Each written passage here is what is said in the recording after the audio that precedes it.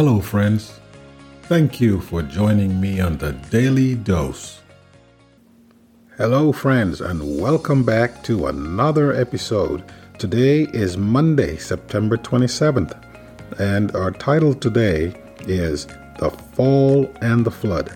Let us pray. Father God, we want to thank you for Spirit Life today. We thank you for bringing us back. We ask, Father, that you will bless us as we learn more about your plans for us and how much you love us. We pray for an infilling of the Holy Spirit. In Jesus' name we pray. Amen. Almost every school child has heard the story about an apple falling on Isaac Newton's head.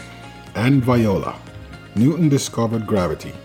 Whether or not an apple really fell on his head isn't the crucial point. Instead, the point is that Newton's great insight, he didn't discover gravity. Either anyone who fell down already knew about gravity, was to understand that the same force that dropped the apple, gravity, also kept the moon in orbit around the earth in orbit around the sun, and so forth. This was important because for millennia, many people believe that the laws that govern the heavens were different from the laws that govern the earth. Newton showed that this belief was wrong. And though Newton's contribution was in the area of natural law, the same principle holds true with moral law.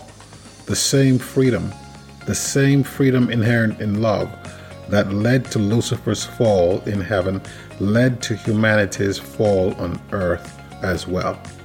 Let us take a look at Genesis chapter 2, verses 16 and 17, and Genesis chapter 3, verses 1 to 7.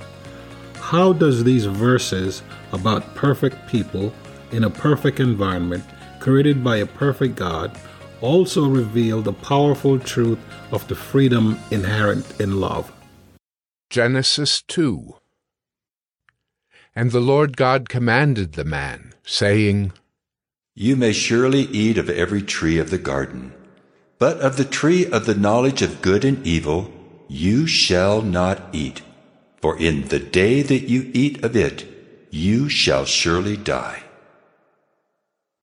Genesis 3.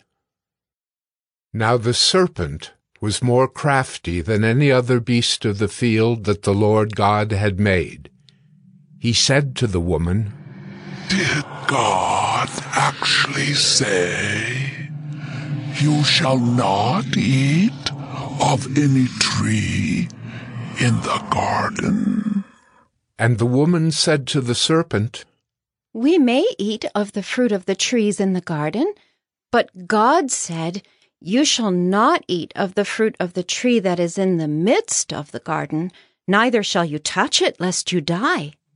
But the serpent said to the woman, You will not surely die, for God knows that when you eat of it, your eyes will be opened, and you will be like God, knowing good and evil. So when the woman saw that the tree was good for food, and that it was a delight to the eyes, and that the tree was to be desired to make one wise, she took of its fruit and ate. And she also gave some to her husband who was with her, and he ate. Then the eyes of both were opened, and they knew that they were naked. And they sewed fig leaves together, and made themselves loincloths. After the fall, things went from bad to worse, even to the point where the Lord said about humanity that every intent of the thoughts of his heart was only evil continually. That is found in Genesis 6:5. And if their thoughts were bad, their actions surely were as well, until things got so evil that the Lord destroyed the entire world with the flood. In a sense, giving humanity a chance to start over, a kind of second creation. However, as the story of the Tower of Babel shows, that's found in Genesis 11, 1-9, humanity still seemed intent on defying God. When the tower had been partially completed, a portion of it was occupied as a dwelling place for the builders. Other apartments, splendidly furnished and adorned, were devoted to their idols. The people rejoiced in their success and praised the gods of silver and gold, and set themselves against the ruler of heaven and earth. Patriarchs and Prophets, page 119. Thus, besides confusing their language, God scattered the fallen race across the face of the earth. Take a mental note of your thoughts throughout the day. What does this teach you about the state of your own heart? Thank you for joining us, and we hope that you learned something and will ponder on the thought of thinking about what goes on in our own minds on a daily basis.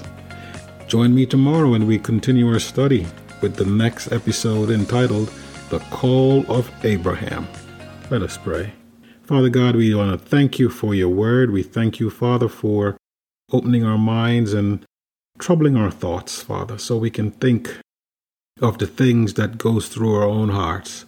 Be with us now as we go our separate way, but never from our presence. We pray in Jesus' name. Amen.